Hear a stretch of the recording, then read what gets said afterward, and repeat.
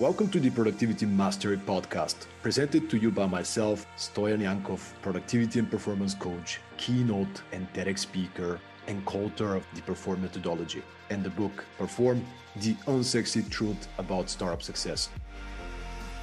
Join me on a journey to discover what some of the world's leading professionals do to be more productive, create peak performing teams, and build successful global companies. New episodes weekly. And now, enjoy today's episode.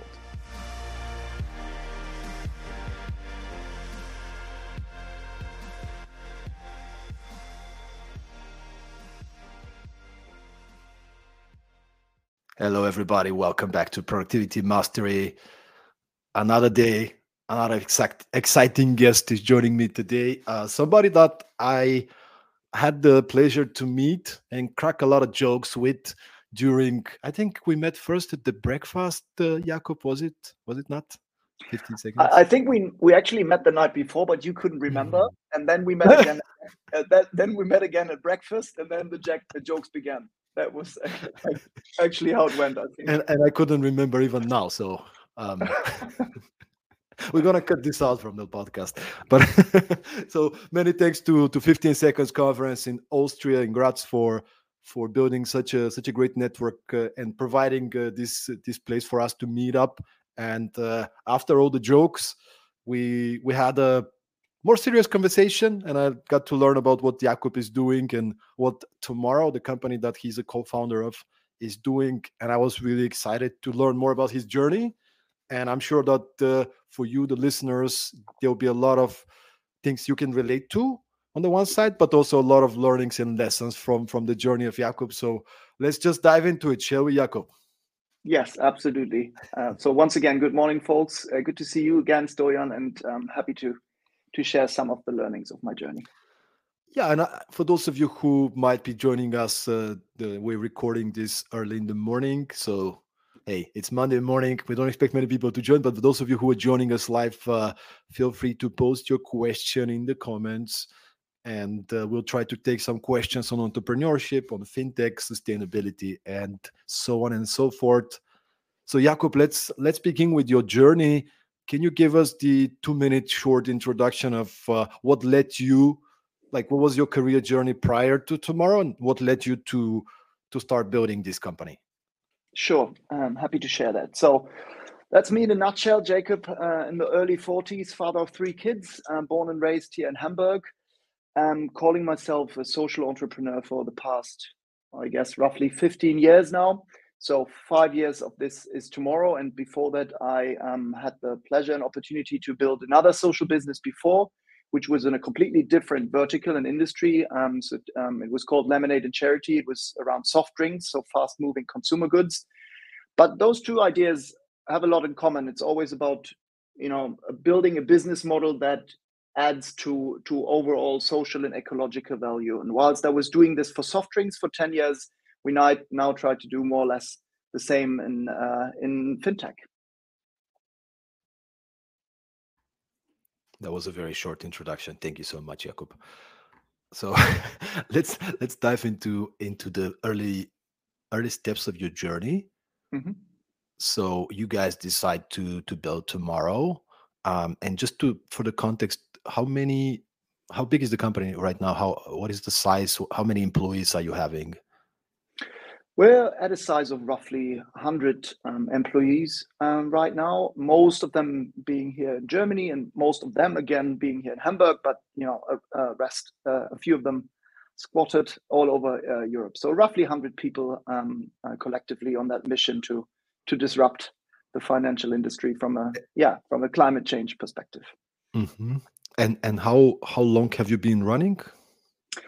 We've been doing this for almost 6 years. I think it was roughly 5 years then that we went live, and approximately 1 year of overall preparation, regulatory stuff, obviously ramping up the tech platform overall. So I think it was early 2018 that we kicked it off officially. 5.5 years then.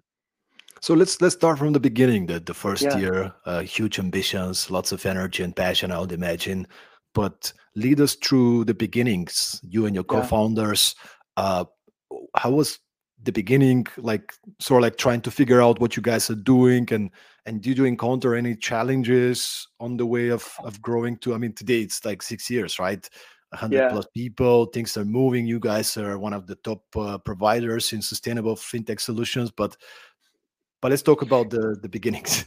yeah, sure. And maybe I add some more context. I mean, for a reason, you were joking that my intro was very, very short. So moving back, like looking back at where have we been, where have I been 6 years ago? I had only recently left my previous company, Lemonade and Charity. I needed a breakout, took some time off with my family, worked for an NGO for a while, but realized, okay, my energy really comes into action when running a business. And then luckily, back then I had no idea would ever end up in the financial industry, because I'm neither a tech guy nor a numbers cruncher, to be honest. So friends of mine still joke how I could end up running a fintech player. But anyway, so I back then 6 years ago, when I was looking for a new challenge, I ran into my two wonderful blokes, Ines and Michael, who are now my co-founders, and they already had met a couple of weeks before and had put some thoughts into how can we use that momentum that was happening in the financial industry, digitization hitting that industry very hard. It was, the first years where, those today big players, N26, Revolut, Monzo, they were on the rise. And the idea was, how can we use this momentum, but not only bring technological UX change to the industry, but also from a social and ecological aspect. So how can we add ethics to a changing industry? And back then, Ines and Michael, they were very focused on the idea of running something investment related. But then collectively, we realized that an even lower barrier for people to join our mission and to make sustainable finance something more of a mainstream thing, we decided to go for banking, because a current account is something that everyone needs as soon as he or she becomes 18. And it was just a great moment of time, where there was the banking as a service industry was ready to, allowed us to build a rather simple application without all the massive regulatory stuff in the first place. So the idea was, let's use that idea of ethical finance and adopt it to a digitizing industry. And again, as I said, me not having been a tech guy, luckily Ines was a tech guy, successful founder of a software as a service startup before, and Michael was a finance guy, and me having that branding background and building successful social brands before, we decided to jump on that mission collectively. Mm-hmm. And how did a day in the life of the three co-founders look like? How many hours did you guys work? Yeah. Can you kind of bring us back? Yeah, so now I'm sitting here in that lovely office. Even back then, we didn't even have one. We were sitting in that super tiny room in a co-working space here around the corner. So it was more or less just us three in the beginning, and then Ryan and Dennis, two of our early tech employees, joining quickly afterwards.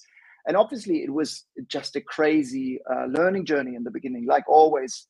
But in our case, it was probably a bit more radical, even because none of us had been working in that industry before. As I said, Michael, yes, he had some kind of financial background, having been a CFO in a fast-moving digital company already, but none of us has been building a bank before, something alike. So it was a lot of learning of the tech environment, the regulatory context, all this potential service providers and partners.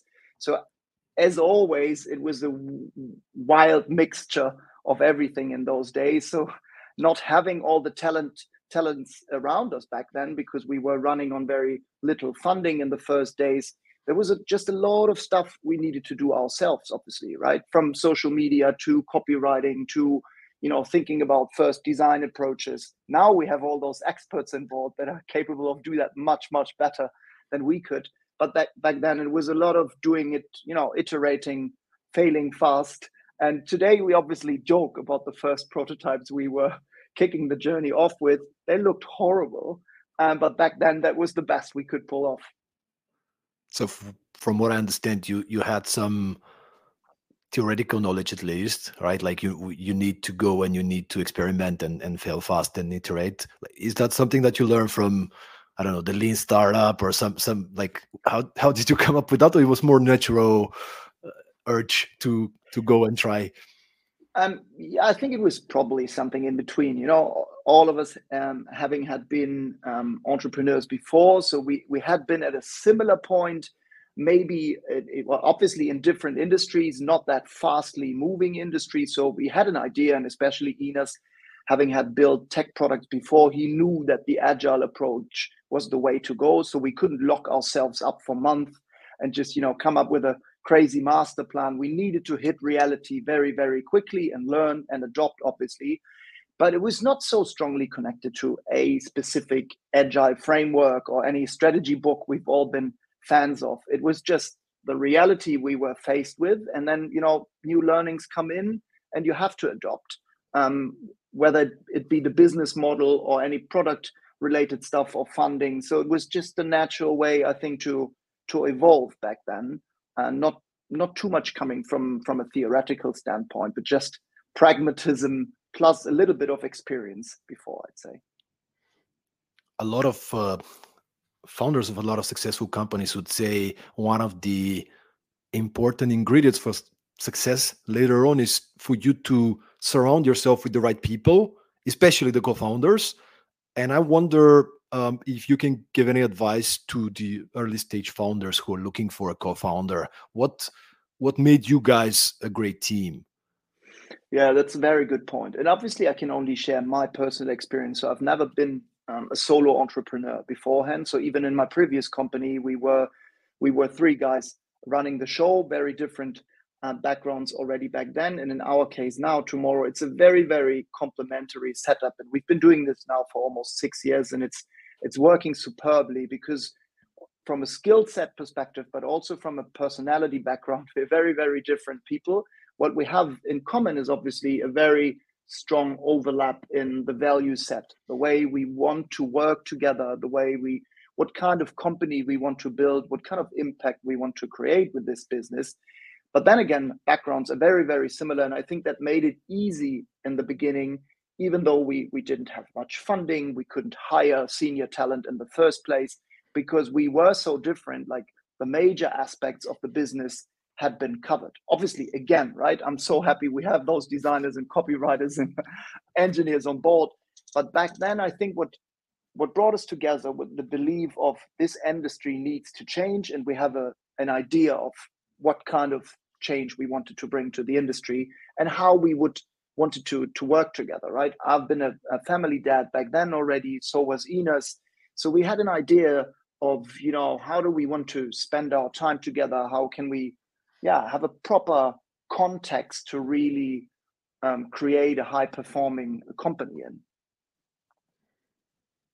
I love that you're sharing that, man, and the fact that you're sharing I was a family dad already, and we need to build a company around the way we want the company to operate, because we hear often about these stories and these articles about this is how you build a culture. I mean, there could be many different type of cultures. I mean, if there's like 23 years old, people with so much time that they want to work 80 hours a week and they want to go all in, why not? It could be a really productive culture. Maybe you're in a different stage in life, and for you, building this productive culture means something else. What's important is that you build it intentionally. You sit together with your co-founders and you talk about what matters to you. What kind of company do we want to build? What kind of people do we want to attract? What are the kind of expectations we set on each other?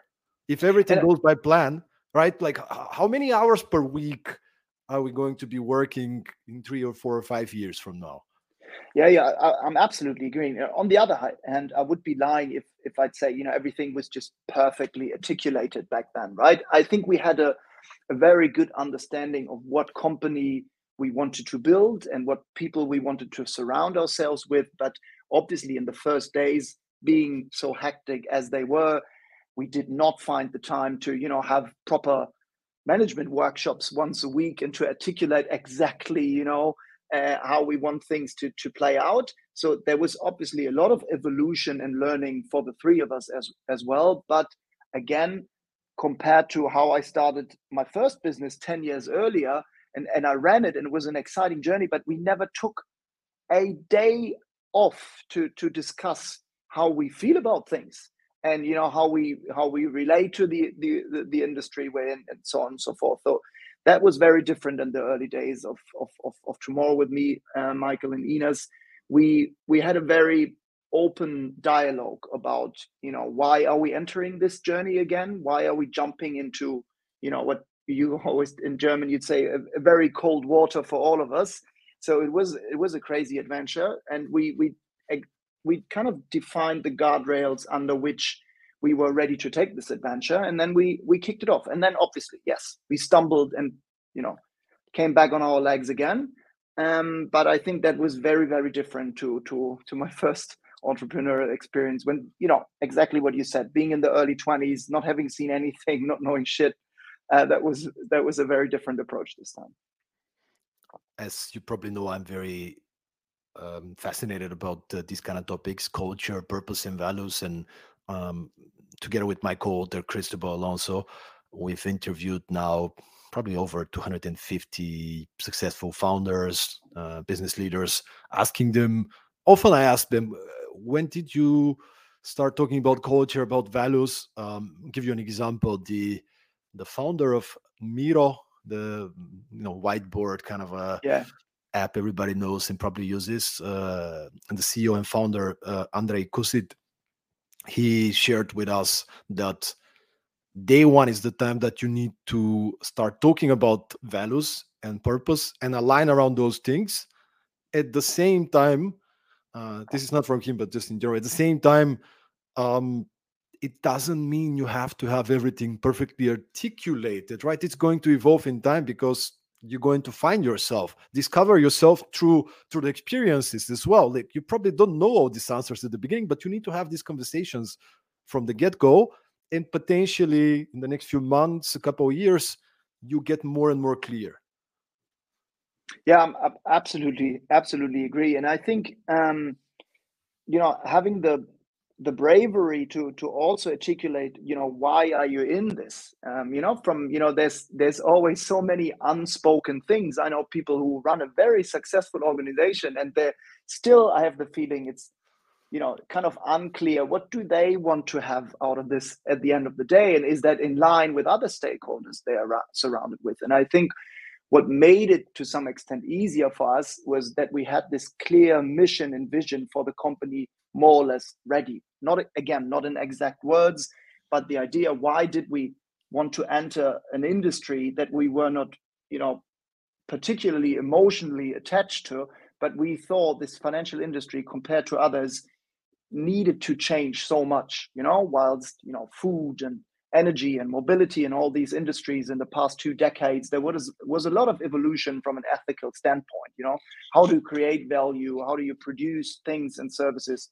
And the financial industry still runs on a very old school value set. And I mean, that was the initial kick of why we jumped into the game in the first place. So it was clear that we did not just want to buy another fintech or another unicorn out there, but we started this to really add social and ecological change. And obviously having this in common and being the collective denominator, that gave us kind of a competitive advantage, I'd say, in that case, that we had a strong alignment already without having had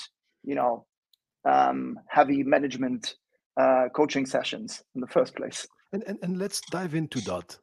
Yeah. I'm curious, and of course the no filter, no BS kind of answer, and that's what I'm expecting from you regarding this: the purpose, the mission, the vision, the alignment on the why. Clearly, that was something that the co-founders were on the same page about, and maybe that gave you drive, motivation in the days that you don't want to wake up and do the stuff, but you're motivated to go. I'm curious though, from a practical standpoint, how important was that, for example, when it comes to talent attraction, when it comes to investors, clients, and other stakeholders? Having a clear why. Yeah, that's a very fair question. I mean, looking at it now, it is a clear, if not the clear advantage we're having, right? We're probably talking about talent acquisition in more detail later on, but right now we've been successfully created a very strong employer brand, right? We get roughly 3,000 applications per year, which is I don't know how much more than the average industry, and we run on an EPS which is north of 60, and that we have all those metrics in place that represent a very strong employer brand. Back then, only being the three of us, it was obviously tough, right? The war for talent, getting tech engineers on board without being able to pay crazy wages.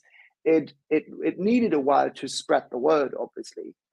But I'd say the conversion rate was much stronger then, right? Because from the very first days, it was clear that the three of us weren't in this industry to just build another tech company and sell it after 3 years or what.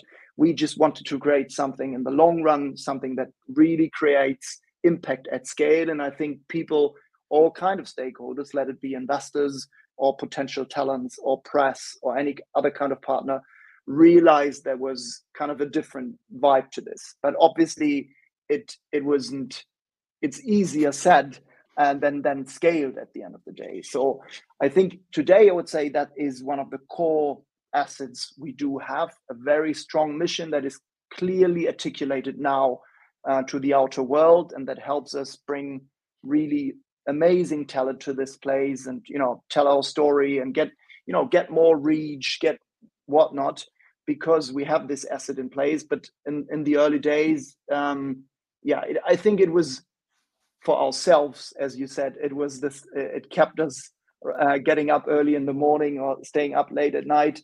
But that it took us a while to really obviously spread the word properly, so it became a competitive advantage. And I love that you're saying that, because people are looking for the quick fix strategy, and many of those things, they pay off in the long run, but short term you might have to invest time and resources. I mean, investing in culture, investing in your leadership, investing in personal development, investing in the organization operational structure of the company.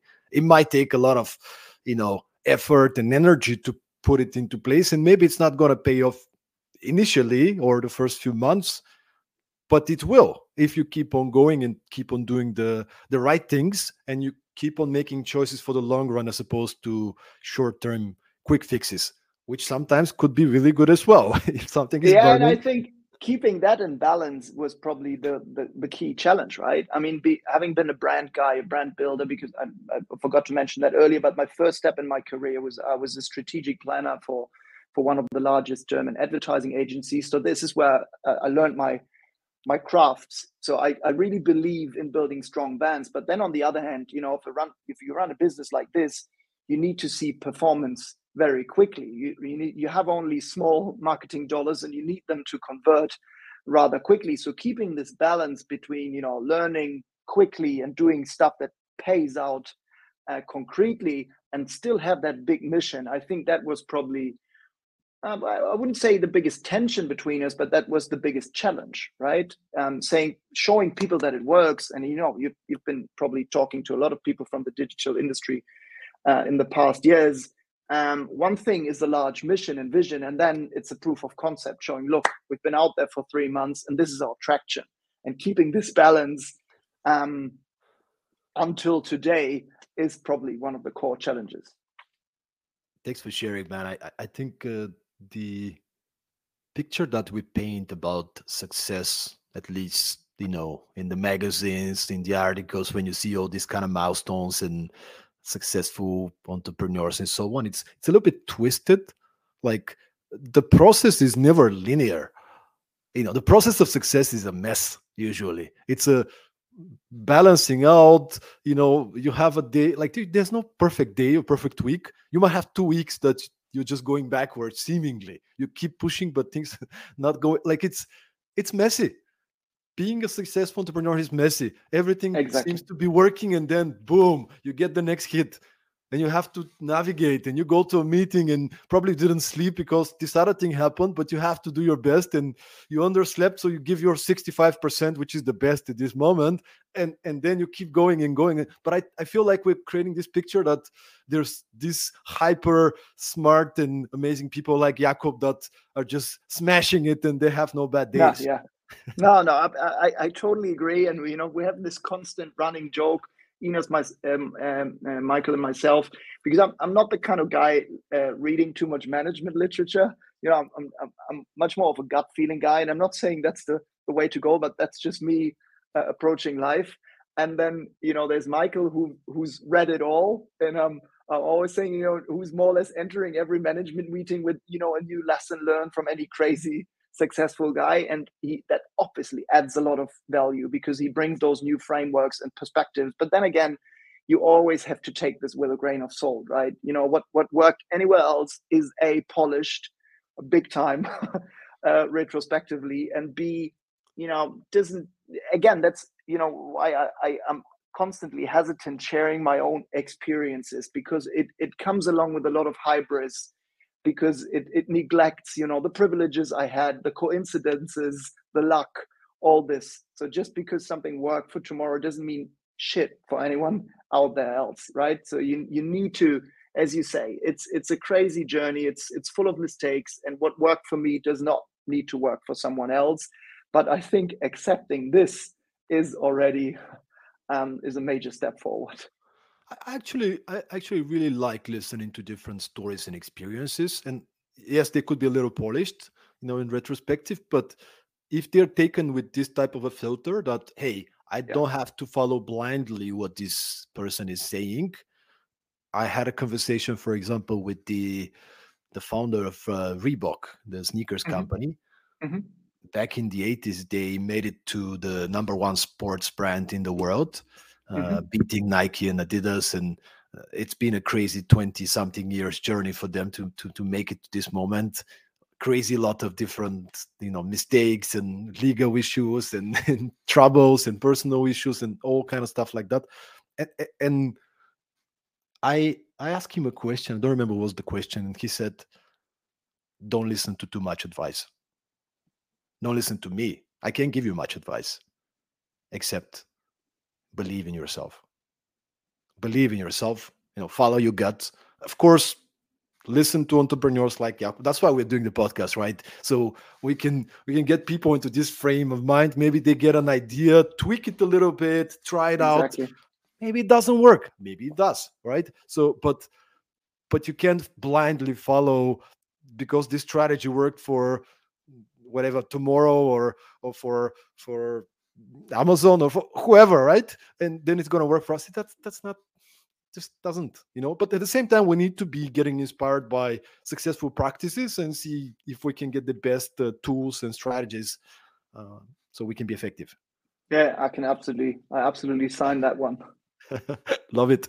So you mentioned initially getting getting back to the culture a little bit. You said initially you guys were just having these conversations more or less on the same page, but it wasn't really articulated. I looked at your manifesto, and I actually really like it. Maybe we can put a link afterwards in the podcast notes. Uh, it is so simple and it's so clear. When was the time that you guys decided we need to put together a manifesto about who we are, what do we stand for, what is our purpose, mission, our values, and even how do we act?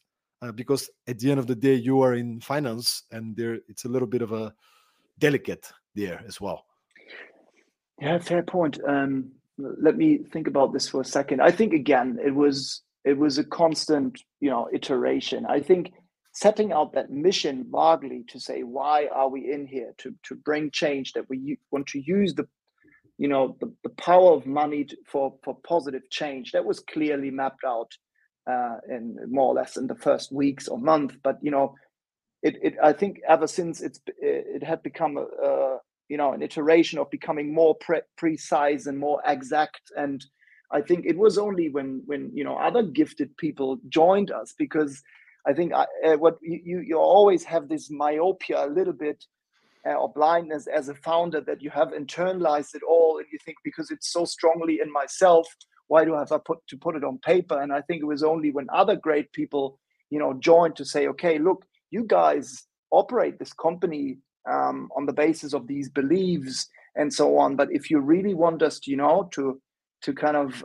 use the potential of all the people around you to the fullest, we need to have, a more explicit process of bringing things to the surface and saying, this is our core values. So I think it was probably a year after our start that we had, this first collective large workshop where we articulated our 5 core values that we operate on ever since. And it was then probably 1 or 2 years later only that for the first time we again invested the time to articulate the mission, the vision, the purpose, to really have it, exact and something, at some point, if you want to scale and if you kind of take away parts of your leadership responsibility from the founding team towards others, you need to have a solid framework, something they can operate on, especially, I see you nodding, and that's obviously all no-brainers, but I think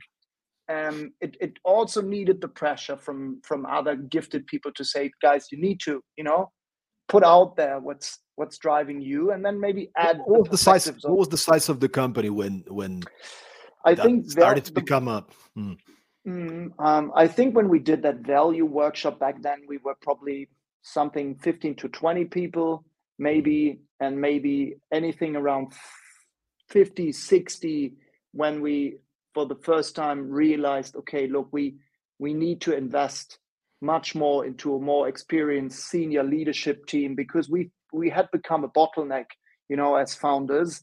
And we realized if we really want to bring this to a new level, start scaling the company, potentially also, beyond German borders, we need other people. But that also forced us to, to bring things to the surface and make it much more tangible for others to operate on.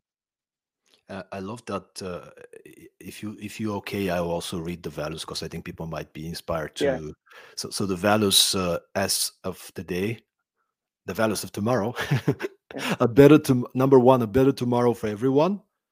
Number 2, we dare to think big. Number 3, transparency is queen and king.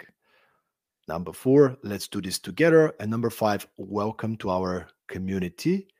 This is the list of values. If you go and find the manifesto, it's publicly available. You can also see they're described, what they mean. But I also love the fact that in this manifesto, you have clear expectations from your people about how do we do things. For example, there's a section on gifts and benefits. Like what is an acceptable level of gift to be accepted by an employee, from a customer, from a stakeholder, like all these kind of things that give us a good idea about how do we act in this company. Maybe this type of behavior is okay in another company, but this is who we are. This is what we stand for. And I wonder, it's clearly defined after now in year 6 of the journey. It looks very simple. I wonder, how do you ensure that you articulate these things right and people actually live these values? Yeah, that's a very good point. I mean, it's obviously probably been quoted here many, many times, but this, culture eats strategy for breakfast quote is something we strongly believe in. And we obviously, we invest heavily in it now, as a conscious decision. I think back then it was rather, but like the spirit we were operating on. And now we have a people and culture department, which is, we're 100 people strong. And I think they're 8 or 9 people. So compared to the size, that's quite an investment, I would say. And obviously they do administration and recruiting and all that kind of stuff. But, we invest heavily into cultural work, learning journeys, feedback processes, et cetera, et cetera. So I think we've established, obviously, a couple of formats out there. One is called Among Zebras. We probably talk about this animal a little later because it means a lot to us. And for example, we have this once a month, we have an all hands on deck meeting. Used to be physical, now it's obviously a virtual meeting where us founders share with the rest of the team what's on our mind. And, that we have different kind of chapters. One is the health check. So we share the P&L of the company with everyone, including interns, everyone. So we show them exactly, where do we stand from a financial standpoint? What do we learn from this? What is our interpretation of those metrics? Obviously, it comes, with including explaining all the vocabulary. Being a startup guy, you throw yourself around with all those buzzwords all the time, but somebody new to the industry needs to understand what do they actually mean. So it's about understanding the business model and the current performance. And then we have some an Ask Us Anything format where people can anonymously articulate any kind of question towards us or any other person from the senior management. And then we make room to answer this. And obviously, some of those questions cannot be answered properly. Maybe it's too sensitive because they want to know what somebody earns from in that position, and I don't know what. But we make room, and that's, for example, just one way of interpreting that value, which is called, you've read it out there, transparency is queen, to really make sure this is not some fancy word that's been written somewhere in a fancy meeting room, but this is something we need to live up to. That's just one way, and I could constantly go on here of other ways, but obviously, let's do this together means we meet twice for a large party and leave office, and we've just been spent 2 days at a lake and try to just do fun stuff together. But I mean, that's probably a no-brainer these days, but I think according to every value there's a set of processes and rituals that we work upon this. And maybe just this one last sentence: every all hands on deck meeting, that could be the one I mentioned a second ago, but could be other ones, always starts with a reading out loud of the values and saying which value is in focus today. So it becomes repetitive, obviously, and I would be lying if I wouldn't have rolled my eyes before and say, not again, reading out those values again. But I mean, it's so important, reminding people why we're here, what are the guardrails we collectively operate on. You can't say this often enough, and this is what we do. I love it, man. I love, and thanks for sharing. These are the kind of practices and strategies that I'm really happy when the guests on the podcast are sharing.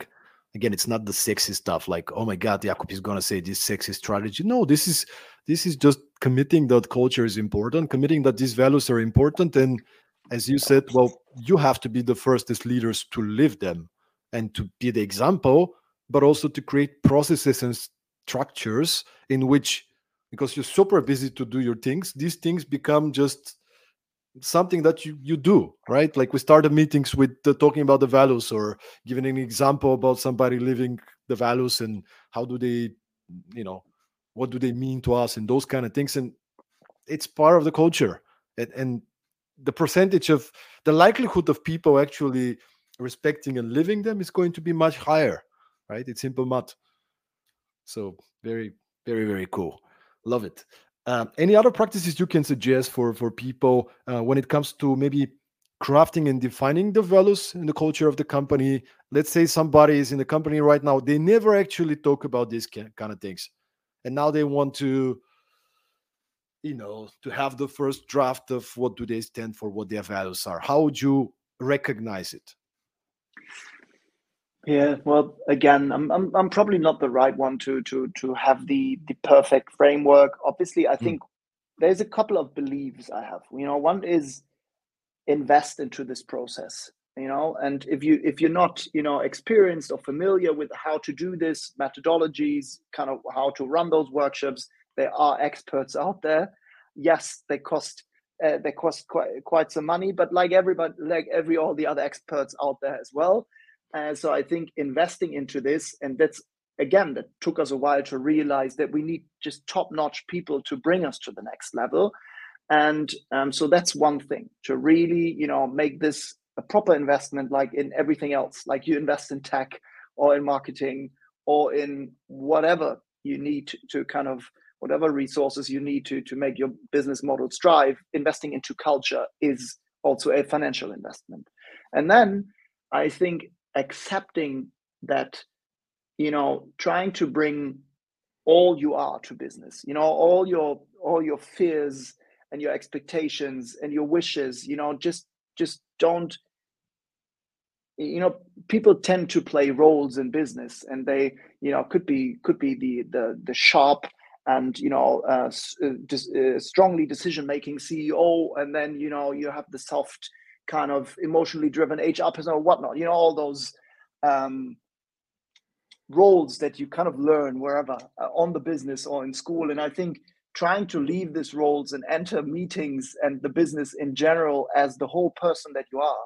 So we start every meeting with a check-in, and even among us executives, saying, how do I enter this meeting? How do I feel? How somebody could tell, that he had a bad night, or his kid is sick, or he had a fight with I don't know what, or that he's enthusiastic because his football club just won. Doesn't matter, but just accepting the fact that you're much more than that role that is given to you. And there's a saying. Let me think about it. For a role is not a soul or anything. I look it up for you in a second. Okay. So just accepting then you're more than the job description you have. And yes, the job description is important. And I think starting from this, and then there's all those kind of tools out there that help you, bring this to life. And I'm not saying take a week off or a day. You can define values in 2 hours, as long as you're honest and, bring everything to the table. That doesn't mean that we spend half the day here discussing emotions and how things in kindergarten were yesterday. That's not the point, but just accepting you're more than a person doing a job here. That's at least because people invest so much here, right? They spend like so many hours here. We have a fluctuation that is, I think, below 3%. So most of the people who are here with us have been here for years and plan to be here for years. And if we want them to be healthy, like mentally sane, then we need to accept, them as a whole, obviously.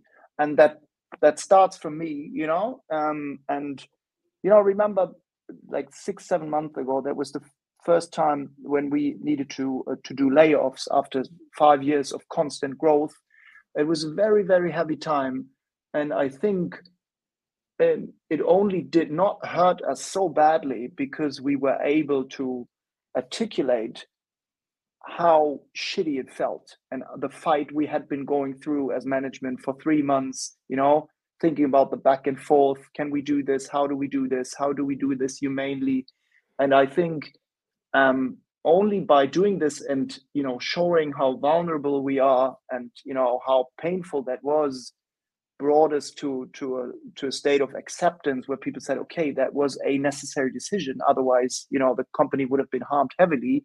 And it was not just, a tough management call, but, we're all here together as humans. And I think accepting this is the starting point. And then probably you, Stoyan, know much better frameworks than I do, how to execute on this. But I think accepting this is the beginning. That's fascinating, man, and it's another learning. We're working now on our second book, which is called "Performing Times of Crisis," and by interviewing so many leaders who've gone through difficult times. Everybody's gone through difficult times, obviously. That's one of the key learnings. I mean, it's part of your values and culture. One of your key values, transparency, right? Transparency is a queen. For a leader to be direct and honest when things are hitting the fan, like when these type of things are happening. These leaders, sometimes they prefer not to talk about it because, hey, let's try to resolve it, let's figure it out. But what you're saying, and many other people we talk to, is like, well, it's much easier if you actually include people in the conversation. How many people did you have to lay off? And then the second part of the question is, what was your way to deal with that? The mental thing, like how did you manage in this stressful situation to remain calm and sane? So facts and figures first. I told you earlier, we're roughly at the size of a bit more than 100 people now. We used to be 120, 125 earlier this year. So it was roughly 20 people affected. So there were some new jobs that were meant to be created that we did not create. So I'm not too sure about the exact numbers, but let's say, 15% of the employeeship in general. That was happening earlier this year. Yeah, and as I said, I mean, it was a process of 2 to 3 months of from the first time of thinking about this option after constant growth. We've been hiring, and we'd already seen the downfall of some other players in the industry. I mean, you're probably aware that the fintech sector overall, the digital ecosystem in the past 18 months, it have been rough circumstances, and we've already seen other players doing it, and us were being very confident of not being forced to take that step in the first place, and then realizing, okay, we need to save the company. We need to make it economically also sustainable, because those tough contexts, they won't disappear for 2023 and maybe beyond. And I think that was also a constant dialogue, us with the board, us among executive, with other entrepreneurs, having been at this point, because for all of us, it was the first time. We only knew the successful side of it until then. So again, I think it was making room for all the fears, the feeling of we have failed them, the feeling of now we become kind of neoliberal, kind of tough management guys that we never wanted to be, etc., and balancing out, obviously, perspectives from the board, who had been in previous situations. And I think coming to a place to acceptance at some point, and then also say, okay, how can we do this in accordance to our values? And then when our director of people and culture, Katrin, also joined the conversation and say, okay, let's do this the tomorrow way. So that was roughly a year ago. So what we started the process with was kind of working time reduction. So we collectively all went down, not everyone, but voluntarily, from 5 working days to 4 working days, to say, okay, let's try to not have anyone leave. And so there was a huge collective momentum of, okay, let's try this. So we did this for 6 months. It did not work out fully because we needed to realize more costs needed to be cut. But that was already an approach to say, okay, we try to find ways of, mitigating this situation that feel good for everyone and that, can be aligned with our culture. And at some point we realized, okay, we need to go one step deeper in a way. And then again, to find a way, we had a very transparent way of articulating why is this happening. And then, obviously find packages for those leaving, make sure they find a proper another company. So just make sure that it's not just a tough call. I think the most important thing about leadership is trying to give as much context as possible. So transparency is not about, killing people with all the details, but giving context, making context, try to give reason to your decisions. And that's what we tried. And obviously it stayed painful, seeing people leave who had done a great job. But I think people realized it was totally in line and for the best of the company. And that's, after those months, then we were already at peace with it. Still, it left me crying in that one meeting where I needed to announce this.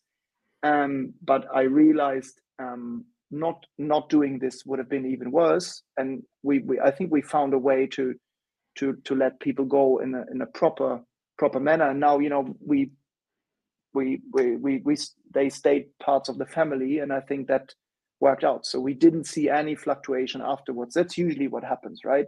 I know it from so many other companies. They let 20% of the people go, and then a few months later, 20 more percent, those people that they wanted to keep are also going. And we did not see this at all. And I think because we gave context, we gave reasoning, and we had processes in place that made sure that our values are not just fancy words on the intranet, but something we live up to. People want to see that they're being taken care of. And even if this kind of difficult situation, and this is part of the job of the leader, is to make the tough calls, sometimes you gotta, you gotta do what you gotta do, and it's not nice. It's painful.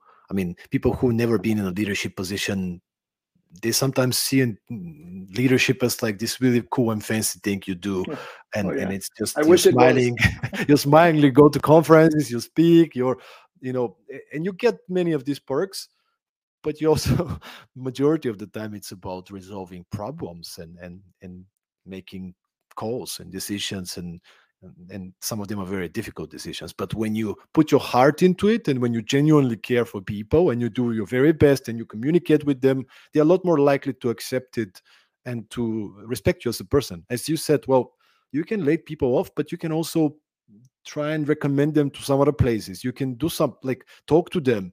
Where do you want to grow? What can we do for you? How can we make sure that this is not affecting you and your family?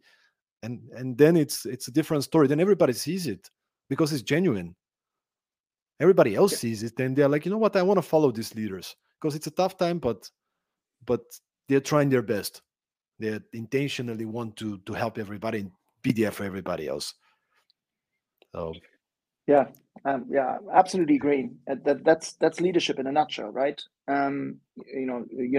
Safeguarding the company and making calls that that's what you're paid for. And but doing this in a value driven manner and explaining yourselves properly, I think that's the way to go. how do you, because I mean, crisis is one thing, situations like they happen often, but also on a day-to-day basis, what are your, and I know you're not a tools framework kind of guy, you're more intuitive, that's why I'm asking, like, what do you do to stay at the top of your game? And when, let's say, you're overwhelmed, you're tired, you're not in a good mental place, how do you get yourself up when, I don't know, something hits the company or yourself, and you have to be there and lead the people? Yeah, good point. I mean, I think one thing is obviously we try to surround ourselves with people who know much more than we do, who've seen more. You have different diverse backgrounds, so we have two advising bodies, the form the kind of the proper advisory board, and where we have representatives from all kind of stakeholder groups actually. So we have a much more diverse approach to our advisory board than most of the other tech companies we know. Yes, we have investors sitting there, but we have people from science, we have someone representing our community, our customers, and someone also representing our employees. So we try to make sure that in the rooms or at the table where the toughest decisions are being taken, we have all perspectives around us. Again, at the end of the day, it's usually us making the calls, but we make sure that we've heard all perspectives. That's obviously one thing, and then it's a constant work on your own, limitations. Obviously, so since 2 years, as an executive team, we have an executive coach who joins us right now. I think it's once a month for a full day, where we try to leave the daily hustle as much as possible. Sometimes it is still related to concrete strategic questions, but it's also about ourselves. How do we operate among us? How do we share responsibilities and roles? How do we hold ourselves accountable?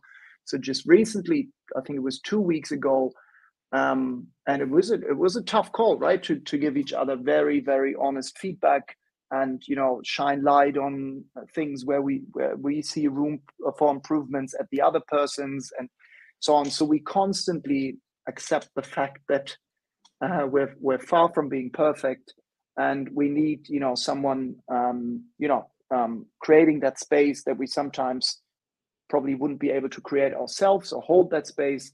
So I think working on us as managers, making sure we have all kind of perspectives around the table. And then obviously when it comes to me as a person, everybody has his little tricks. For me, doing sports and just leaving the city helps a lot.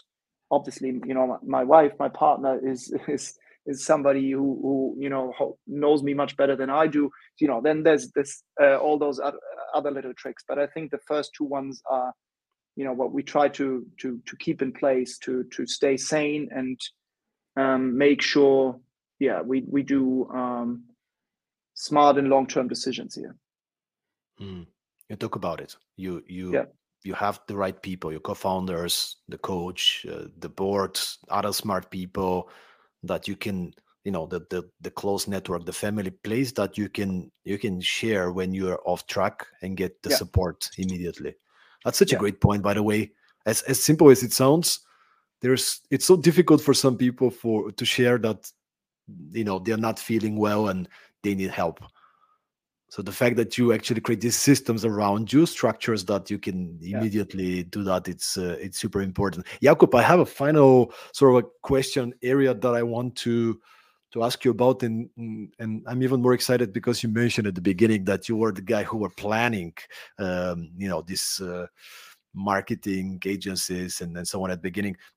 What do you do these days to make sure that you personally allocate your time and energy appropriately?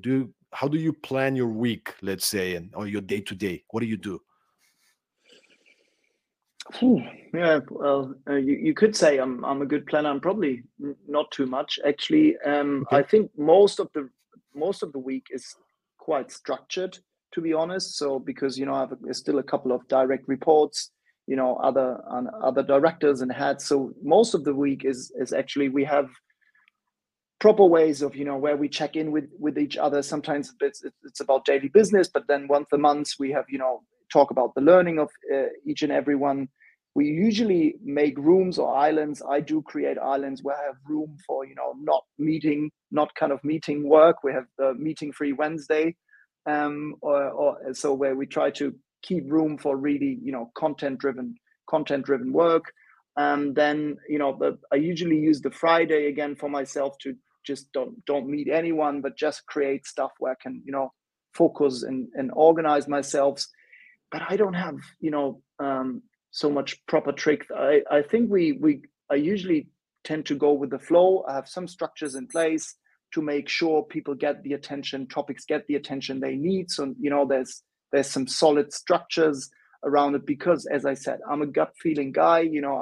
I'm highly enthusiastic about things. I jump on topics fast, and to make sure I don't lose track and don't get torn away by my enthusiasm, I have those fixed structures in place, but also needed to force myself to keep room to not get pulled into the business too much, right? And that's what the meeting free Wednesday in my case is. Also the Friday is sure. And then I keep the weekend holy. So I try to make sure that there's room for the kids and nothing fintech related at all. I love it, man. I love the fact that you know who you are. And probably if you were to follow some sort of a strict system for planning and organizing your time, probably it's not going to work for you because you're not that kind of Sure. guy. As Yeah. long as, at the end of the day, as long as you get done the things that you get done, you're feeling productive with the results. Well, you got to find your way to do that. I like Exactly. structures, I like lists. I like a little bit of, I'm a very creative guy, so I need to, you know, tame myself with these kind of lists and structures and frameworks, because otherwise I'll be all around the place, which is Yeah. why I keep a list of my top 3 priorities, Oh yeah. No, which I is a do have this. compass. I could have mentioned that. And Mm. what the funny thing is, being more of the creative, if not to say chaotic guy, I'm I love written words. So I'm the guy mostly taking minutes in most of the meetings, even among our executives. I like to have things in words, and I have this little talent maybe to be active part of a meeting and still writing notes. So I think writing notes, sharing notes is something that is very important to me. So things I need to have them articulated black on white. That does help me a lot. So in general, if I have one secret tool, it's probably writing for me, writing things down. And we don't have this kind of Amazon like kind of you need to write a whole page of your hypothesis before you're allowed to enter a meeting, but we're halfway there. So writing down thoughts is something that helps me a lot, and I try to push this into context where I operate as well.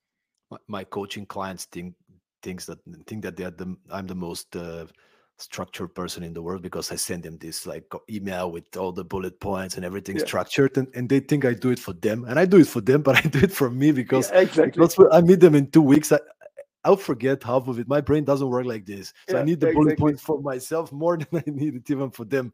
Yeah. So you gotta do you. You gotta do Yeah, yeah. you. Jakob, thank you so much for being with us. Just to wrap up this episode, I would like to give you the chance to tell us a little bit more about tomorrow, and what do you guys do? Where are you currently? Are you looking for new people? Like, who are the people that you serve, so our audience could potentially, find a chance to collaborate with you, or maybe even apply for a job with tomorrow? Yeah, no, man, thanks. So, one last advertising block to end the show with. There you go. Um, in a nutshell, what we're doing. So we're Europe's leading digital sustainable platform for finances.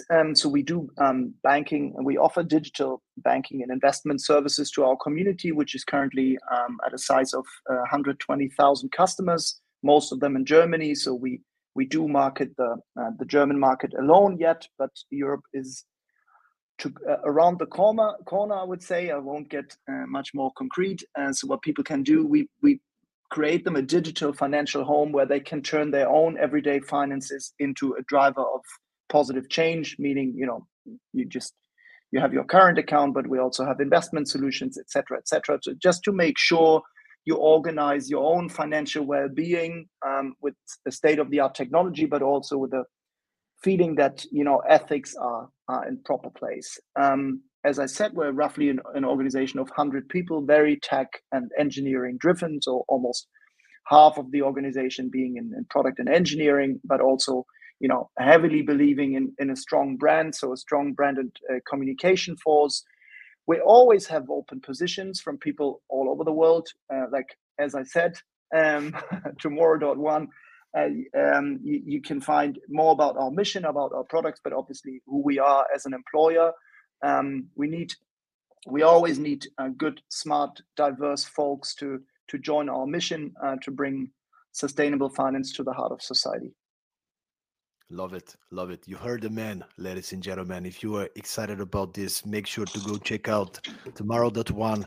At the least, you need to go and check out the manifesto and get inspired about the way they structured it, the mission, the vision, the values, and for sure, get curious about what they do, because it's amazing.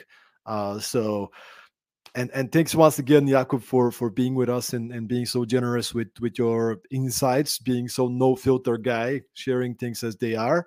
For everybody who's been listening to the episodes and you enjoyed it, make sure to share it with a friend.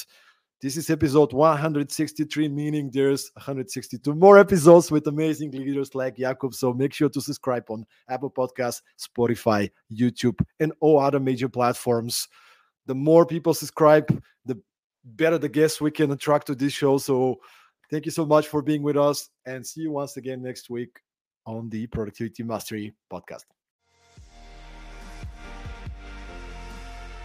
Thank you guys for listening. Make sure to subscribe to my monthly newsletter by visiting stojanjankov.com, and also learn about the Perform methodology and the Perform book, as well as our various personal and team coaching offers. Stay tuned and keep performing.